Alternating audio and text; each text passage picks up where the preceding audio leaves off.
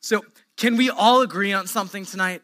That there are appropriate times to start celebrating Christmas as far as decorating your house and setting up your lights. 2 weeks before Thanksgiving, Jess and I were on our way to church. And there was this new family that moved in on our block. And they already had their Christmas decorations set up and their Christmas tree lit up in their house. Now, this is 2 weeks before Thanksgiving. And I just feel this sense of righteous indignation come over me. Like, for some of you that don't know, that means I got really angry in that moment. Like, I was just furious. And I start telling Jess, this is ridiculous. What is wrong with these people? This is what's wrong with America today. They are ruining the Christmas spirit right now. And so I'm going off and I'm saying things like, they're probably the kind of people that open up their presents on Christmas Eve. What is wrong with that? I think that's one of the worst traditions that ruins Christmas, the whole surprise of Christmas morning. And I'm just going off and I'm just getting so angry. And we're about halfway to church and Jess looks at me and she goes, you have some deep, deep issues. And I was like, girl, you don't even know. Like, it goes deep. But then there's people like our pastor, Doug, who listens to Christmas music on a 90-degree day in July. And he has passed this tradition down to his children. We need to sign a petition or something to stop this. Like, this is really messing up Christmas because I believe that timing is so important. I just recently was hanging out with my good friend Ben, and he's also a pastor on Long Island, and he was reminding me about a time where my timing was a little bit off. I'm sure you guys have friends like that where you just sit around and you talk about the glory days. And we were talking about this one memory where we're sitting in detention together.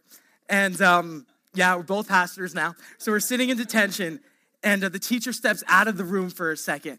And I whisper to Ben that I'm going to change the clock. I'm going to move it a half an hour forward so we get it out of detention a little bit earlier. And so he has to be the lookout. And so she walks out and I run up and it was kind of over the counter and I go up there and I turn it, I put it back up and then we put our heads back in our Bible because when you go to Christian school and you're in detention, they make you read your Bible as punishment. It's probably why we became pastors because we spent so much time in detention that we really got to know God's word really well. But we're sitting there and we were trying not to look right away. So we're reading our Bibles. And I look up to see my great achievement. And I realize that instead of setting the clock forward, that I had set it back half an hour. Now, this is quite the predicament because we can't really say anything. Now, Ben, I can see it. Ben's thinking about throwing me under the bus and saying this, but I'm going to bring him down with me because he was the lookout. So we end up sitting in detention for a whole nother half an hour than we had to. We had to bite the bullet that day, but my timing was so off. And I believe that timing is so important. As we go a little bit deeper, we're going to learn a little bit more about why timing is so important and how God uses timing. And as of tonight, we're about 3 weeks, a little bit less than 3 weeks away from Christmas. And for some of you guys, that's a really stressful thought. That's scary. You still have a lot to get done. But we're not jumping right into the full Christmas theme just yet. What I want to talk to you guys about tonight is the time leading up to the first Christmas. See, I think for some of us, this is something that we miss sometimes. And so what I want to share with you guys about is the little bit of time between Malachi and Matthew. And if you were to open up your Bibles, there would be a page in there that separates the two. And for those of us in the room, that doesn't seem like a really big deal.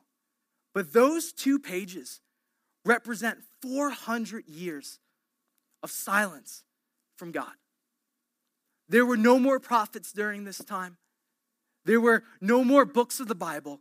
God seemingly goes silent for 400 years. That's 4 generations of believers in God that heard nothing from him. I mean, I'm not sure if you guys even knew that tonight because that's something that we pass over so quickly. But these 400 years were surrounded by silence. If you're like me, you hate silence. I can't stand silence. You know, when you have an awkward conversation with someone and you are searching your mind for something to say, and you're both looking at each other just so awkwardly, I hate those moments. Just recently, there was a guy at our church named Alan Ross, and he is such an awesome guy. He hears from God really clearly, and he just kind of, not that he does this, but he just seems very holy. You know, he just has that presence about him. And so it was I had the opportunity to take him around on a couple errands that he needed to run till he went to his next destination. And so we get in the car together, and I'm just trying to think of anything I can say to keep the conversation going, because I have this thought that if I drop the conversation, since he hears so clearly from God, that God is going to tell him every bad thing I've ever done in my entire life. So I am determined to not let the conversation go silent. And I'm doing my best. I'm thinking about great things to talk about. And he's really easy to talk to. He'll talk for a while. But we're over here on 347, and we're on our way to Walgreens. And it should have been about, just like a 15-minute drive. But it ends up turning into like a 45-minute drive because of all the traffic that's going on. And we're probably about like 5 minutes away, and it hits. That awkward silence where I don't know anything to say. And now I am panicking. I am thinking of anything to say. And I'm like, all right, it's Thanksgiving time. Why don't you say something about that? And I'm like, yeah, I think that'll be good. And so I just say, Alan, is it hard being away from your family for Thanksgiving? Most of you, that's a normal thing to say. Why is that a bad thing to say, Joey? Alan is from Scotland. And Alan's a really funny, playful guy. And so he just looks at me and he says my name really funny. He goes, Jewy. He goes, Jewy, we don't celebrate that in Scotland. And he's just kind of laying into me a little bit. And we had a good laugh in that moment. And then we get to Walgreens. And, if there's something funny about running like mundane objects with people. Like as we're walking down the Pepto-Bismol aisle, he just seems a little bit less holy to me. So on the way back, it was a little bit easier of a conversation. But I say all that because I think silence makes us think irrationally sometimes. It puts some thoughts in our head that we normally wouldn't think. And I think that's because we're so desperate to hear something that we'll believe anything. That we're so desperate to hear something that we'll believe anything. And there is an enemy who loves to whisper to us in those moments of silence. When it seems like God is really far and he's not speaking. There are tons of thoughts that go through our head that would love to tear us apart from God. And we believe them so easily because we just want to hear something. And this 400 years of silence is important to you and I because we have all had our times where God has been silent in our lives. And if you haven't had it yet, I can almost guarantee you that you will go through a time of silence just like this. Some of you are in the middle of it tonight. And you know how painful it is. Some of you are praying for something tonight. And you're pleading with God that he would heal someone that you love. Or that he would come through for you in that situation that you need him to come through. And he's meeting you with nothing but silence. That can be such a discouraging time. Some of you are waiting on God for something tonight. For him to bring someone into your life or to open up that new job opportunity that you need. And God is meeting you with nothing but silence. And you know how hard and discouraging that can be. I know what it's like to have those silent times with God where it seems like he's disappeared and he's far from the scene. And like I said before, we draw conclusions. And I think everyone in the room, when we go through silence, we draw either one or two of these conclusions, is that God doesn't care about me. Doesn't it seem like when you're going through a time of silence that God is answering everyone else's prayers? That he's coming through for everyone else except for you? And we're tempted to think that God doesn't care about us, that he doesn't love us. Because if he's a loving God, why wouldn't he come through? Why wouldn't he answer that for us? And that's a tempting thought. And it's really easy to believe in times of silence. And then for some of you guys, especially if you're not a believer tonight, maybe you were going through something really tough. And you prayed out to God. You said, God, if you're real, then do this. And God didn't do it for you. He was silent for your situation. And you drew the conclusion that God must not be real because he didn't answer this. God was silent. I think even for the most seasoned of Christians, we're tempted to think that thought. Even though we've experienced God so much in our life and we've seen him do so many things in those times of silence, we even question if God's there sometimes. God, are you even out there? Are you real?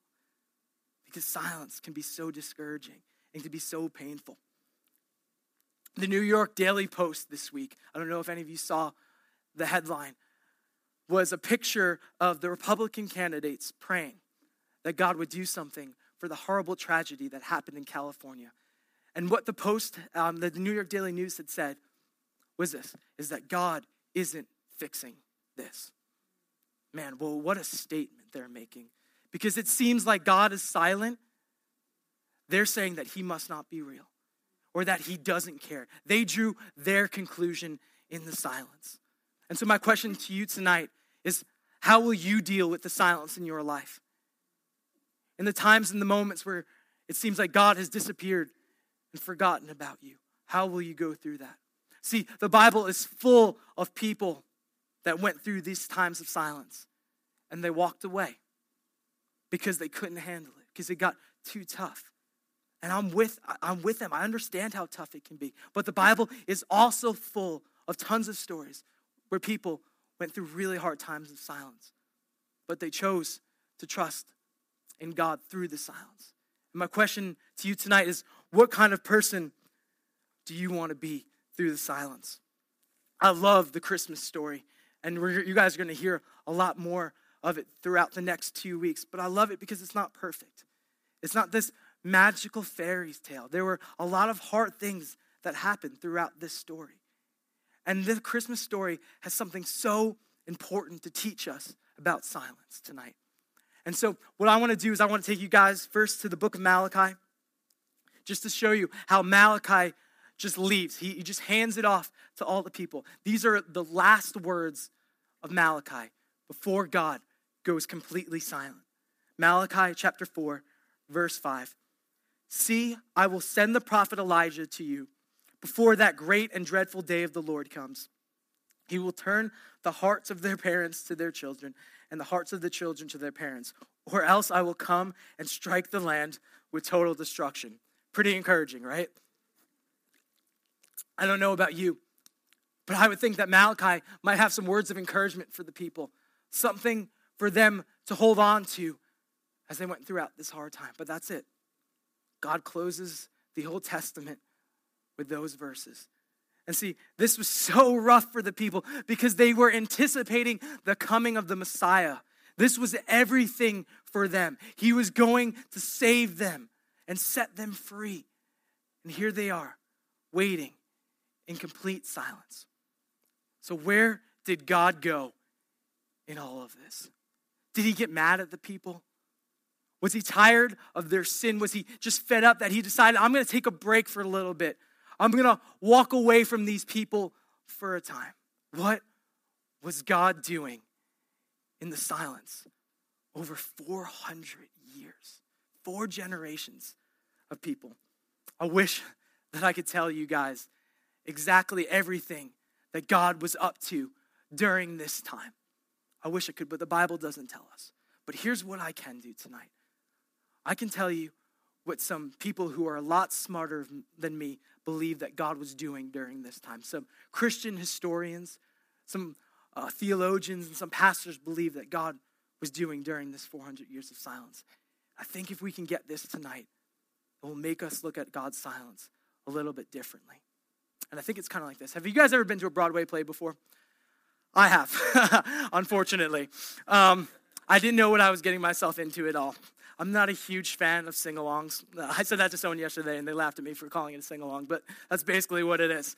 So we go there, and the reason I was going is because Jess and I, when we were dating, we had broken up for a little bit, so I needed to win her back. And so I decided, all right, we'll go see The Lion King. And, oh man, what a rough time it was. But I pretended like I liked it for her because I knew that she was really into it. And so Act 1 happens, and then there's the intermission, right? And then we go out into the lobby. They make everyone leave. We're out in the lobby, and I realize that they're selling candy, and I decide I'm going to spend like $200 on candy to help me try and get through Act 2. I just load up. I'm going to survive it through candy. And so we come back in for Act 2, and I realize the stage looks completely different. That it had been rearranged. It was a totally different scene. I was like, oh, that's pretty cool that they were able to get that done during the intermission. Guys, what I believe God was doing during that 400 years was he was turning Act 1 into Act 2. That he was doing something behind the scenes to set up what was going to happen in Act 2. He had to change the scenery of the world a little bit. Two major things that happened during this time. I'm going to start giving you guys some history, so stick with me. I promise I'm going to make it as easy as possible. But someone named Alexander the Great comes onto the world stage. Alexander the Great is considered to be one of the greatest generals and rulers of all time. He was able to take everything over, all the territories over, from Greece to Egypt into parts of India. He took over much of the Eastern world. He was just this great general and leader. It seemed like whatever he touched just was blessed in some ways. And so here he is. And one day, Alexander the Great has this thought that he wants all of his territories to speak one common language. And that language is Koine Greek. Now, I'm sure you're saying, Joey, what in the world does this have to do with God? God was resetting the stage of the world. Because Alexander the Great chose to make Koine Greek one of the most popular languages then, that made the coming of Jesus and his disciples all that much easier to spread the news that they were saying. The Bible would be translated into Koine Greek so as many people could understand it. The Old Testament, the New Testament. You guys, when a pastor is trying to sound like he's really smart, what does he do? He quotes the original text. He quotes the Greek because that's what it was originally wrote in. Now, Jesus spoke Aramaic. That is true if you're thinking that right now. But all his disciples, they spoke Koine Greek because it was the most popular language during that time. And God needed that. As he was going to send his son, they needed a common language so that this word could be spread to as many people as popular. So God uses Alexander the Great for his purpose without Alexander the Great even knowing it, by the spread of Koine Greek. The second really important thing that happened during this time was something called Pax Romana. I'm sure some of you guys have heard about this in history class before. It's just translated into Roman peace. This was a time where now Alexander the Great his time is done, and now Rome is in peace. Things are good right now, and they decide that they don't want to take any more territories. They don't want to go anywhere else. They just want to focus on Roman life, and they want to make it as best as possible. And so during this time, they advanced Roman culture in a lot of ways. And one of the huge advancements during this time was so important. They decided that they were going to set up really easy ways for people to travel from point A to point B. And they were going to make it much safer than it normally was. See, during those times, you really couldn't travel with safety and with ease. There would always be other territories trying to come in and mess up what you were doing and hurting people through their walks and through their routines as they were going from point A to point B. But through this time, the Romans were able to set up these easy walkways so people can get from point A to point B, that they could travel far distances in a shorter amount of time and with more ease and with more safety. Now, guys, this was so important because how did the disciples and how did Jesus go about spreading the word? They went by foot, and they would travel from place to place. And this safety and the ease of it made such a huge difference for the spread of Christianity during this time. These two things were paramount to the coming of Christ. And they had to happen during these 400 years. Okay, so now that we know that, Joey, what in the world does that mean for my silence? What does that mean for me tonight? This is what I want you guys to get, is that God is at work in the silence. To everyone else, it looked like God had walked out, that God was done with people, that he was done with man, that he was just leaving them to their own. But really, God was setting up Act 1 for Act 2, that he knew what he was doing. He was working behind the scenes. And God knows what he's doing in your silence too tonight. It may seem that he's a million miles away, that he couldn't be more distant from you tonight. But I promise you this, is that God is working behind the scenes for you if you are in a season of silence.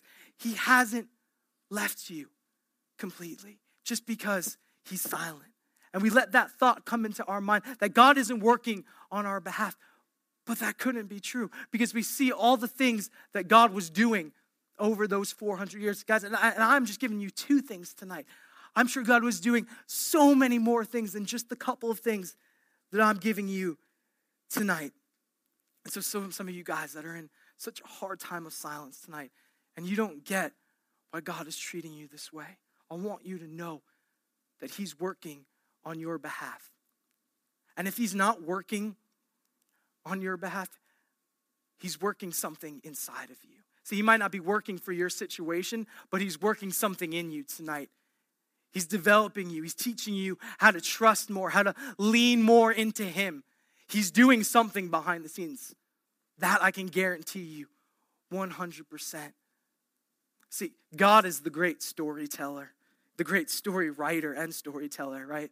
See, the plan from the beginning of time was always Jesus. He knew that. To say that God didn't know that would be to diminish some of his power and sovereignty. He always knew. And he was always been writing this story. And he knows the timing of it and how it's going to unfold and how it's all going to work out. God is the great story writer. And he's writing your story. And here's a great way to think about it if you're in the middle of silence tonight. Could you imagine if an author was writing a story and he was completely biased for the main character? I mean, he just loved the main character. He was sold out for the main character. There was nothing he wouldn't do for the main character. And so he writes a story, and yeah, there are some ups and downs in the story. There are some bad days, but ultimately, he's working every page he's writing for the good of that character in the end. Guys, God is writing your story, and he is biased for you. He knows what he's doing, and he knows how the timing is going to unfold. So just because you're in the middle of silence tonight, don't think that God isn't for you, because he is. And he's promised us time after time throughout his word that he's for you, and that he loves you, and that if he would give up his only son, Jesus, for you, what would he hold back from you? Really, well, what would he hold back from you if he was willing to give you his own son? There's no good thing that he would hold back from you. Just sometimes we don't have the same view as God. And so God is most certainly at work. I was bouncing back and forth as I was preparing for this message. I wasn't sure if I was going to speak this or not. And that same guy, Alan, I was talking about before, he's just someone that hears from God really clearly. And he was praying for someone, and he said this. And this was for the person, but I feel like that God spoke to me through it too. He said that when things go silent is when I make adjustments. And as soon as he said that, I knew that this is what I had to share with you guys tonight. Is that in the silence, God makes adjustments. He makes changes to the scenery of our lives. And he most certainly is at work in your silence tonight. The way he broke the silence was worth every second of silence. I'm sure all those people who waited the 400 years, if you could ask them the way that he broke the silence, if it was worth it, I'm sure that they would say absolutely yes. You know why? Because there has been nothing greater done for us than the coming of Jesus. Nothing could ever compare to that. The way he broke the silence was worth every second of silence. And so, what do we do in the silence? This is great, Joey. Really encouraging that God is at work in my situation. But what do I do when Monday morning hits? When real life comes tomorrow, how do I face the silence? How do I deal with it? This is all great for a little sermon, but what about real life? And here is my encouragement for you guys tonight. I want to look at Deuteronomy 31:6. This is what it says. Be strong and courageous. Do not be afraid or terrified because of them. For the Lord your God goes with you. He will never leave you nor forsake you. And so tonight, if I don't mean to try and change or add anything to Scripture, but what if just for us tonight it said, be strong and courageous. Do not be afraid or terrified because of silence. For the Lord your God goes with you. He will never leave you nor forsake you. And so not only is God at work in your silence, but he's also with you in your silence. I don't know about you, but that encourages me tonight to know that, you know what, maybe I don't hear God, but he sees me and that he's with me and that he's promised me that he won't forsake me. No matter how difficult my situation is, no matter how overwhelming or scary it is, that God's not going to forsake me, that nothing could separate me from his love. No height nor depth, nor angels or demon, nothing could separate me from God, that I am his and he is mine. Child of God, you need to know that tonight, that he's not going to forsake you, that he's not forgetting about your story. He sees it, and he's with you tonight, and he's working it out. He's writing the pages today because he is so in love and passionate about you. So it's so important that you're brave. Can you think of any great story that you ever heard where there wasn't any conflict in it? Where the person in it didn't have to go through some tough things? It's in every great story. You can't get away from it. And if you are in the middle of a hard thing, if you are in the middle of a difficult situation tonight, it probably just means that God's making your story great. It just means that he's working on your behalf tonight. That's usually what that means. This week, someone texted me that they're just feeling just really overwhelmed. They're going through something that just seems really scary to them. And they just don't know how they're going to face it. And I know this person pretty well. And I just wrote back to them, be brave. Be brave. Sometimes that's just what we need to hear. This person already knows everything about God, but they just need to be brave. Sometimes, guys, we just need to be courageous and trust God in the middle of the silence, just to pick up our cross and say, all right, God, I can't see how all this is going to work or how all this is going to unfold, but I'm choose to be brave today in the middle of my silence, and I'm going to trust you that you're working it out. Guys, it's so important, and that's something that God is constantly trying to work into all of us, that we would be brave and trust him in our moment of silence. And so this is my bottom line, what I want you guys to get tonight and to remember.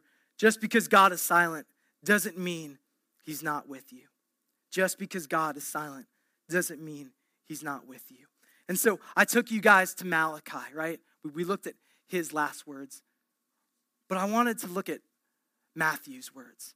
As the New Testament opens up and as God starts Act 2, I want you to see what Matthew writes. And so he starts a chapter by just listing the lineage of Jesus and everything that led to Jesus. And then he says this, and this is so important. Matthew chapter 1, verse 22. All this took place to fulfill what the Lord had said through the prophet. The virgin will conceive and give birth to a son, and they will call him Emmanuel, God with us. God breaks the silence with this by sending the Son to let us know that even in our darkest moments, even in the times where God is completely silent, that we have Emmanuel, God with us at all times. Now, that was the prophet Isaiah speaking, and he had given the people that word. And I think that was to remind the people throughout the Old Testament that God is with them through the times of silence. And it's for us tonight too. No matter how dark or scary your situation is tonight, God is with you. And he's writing your story, and he's working on your behalf. Let's pray. God, I thank you so much for tonight, Lord. Thank you so much for your great love. That even in the silence, God, you're at work. And you're working in us through that. And I just pray, God, for someone who has just been going through it for a really long time, God, that you would encourage them tonight, that they would have a new strength, God, that they would choose to be brave in the middle of their circumstances tonight, that they would cling to you, Jesus, even if they can't hear you, that they would know that you walk with them tonight. God, we are so grateful that you have turned death into life, that you have won the day for us, Jesus. We are so grateful for your amazing love for us. We love you, God, and we pray that you would be in this next worship set. God, I pray that you would just heal someone who needs it tonight, God, that they would feel you and know that you're with them, Lord. Thank you so much. In your name we pray.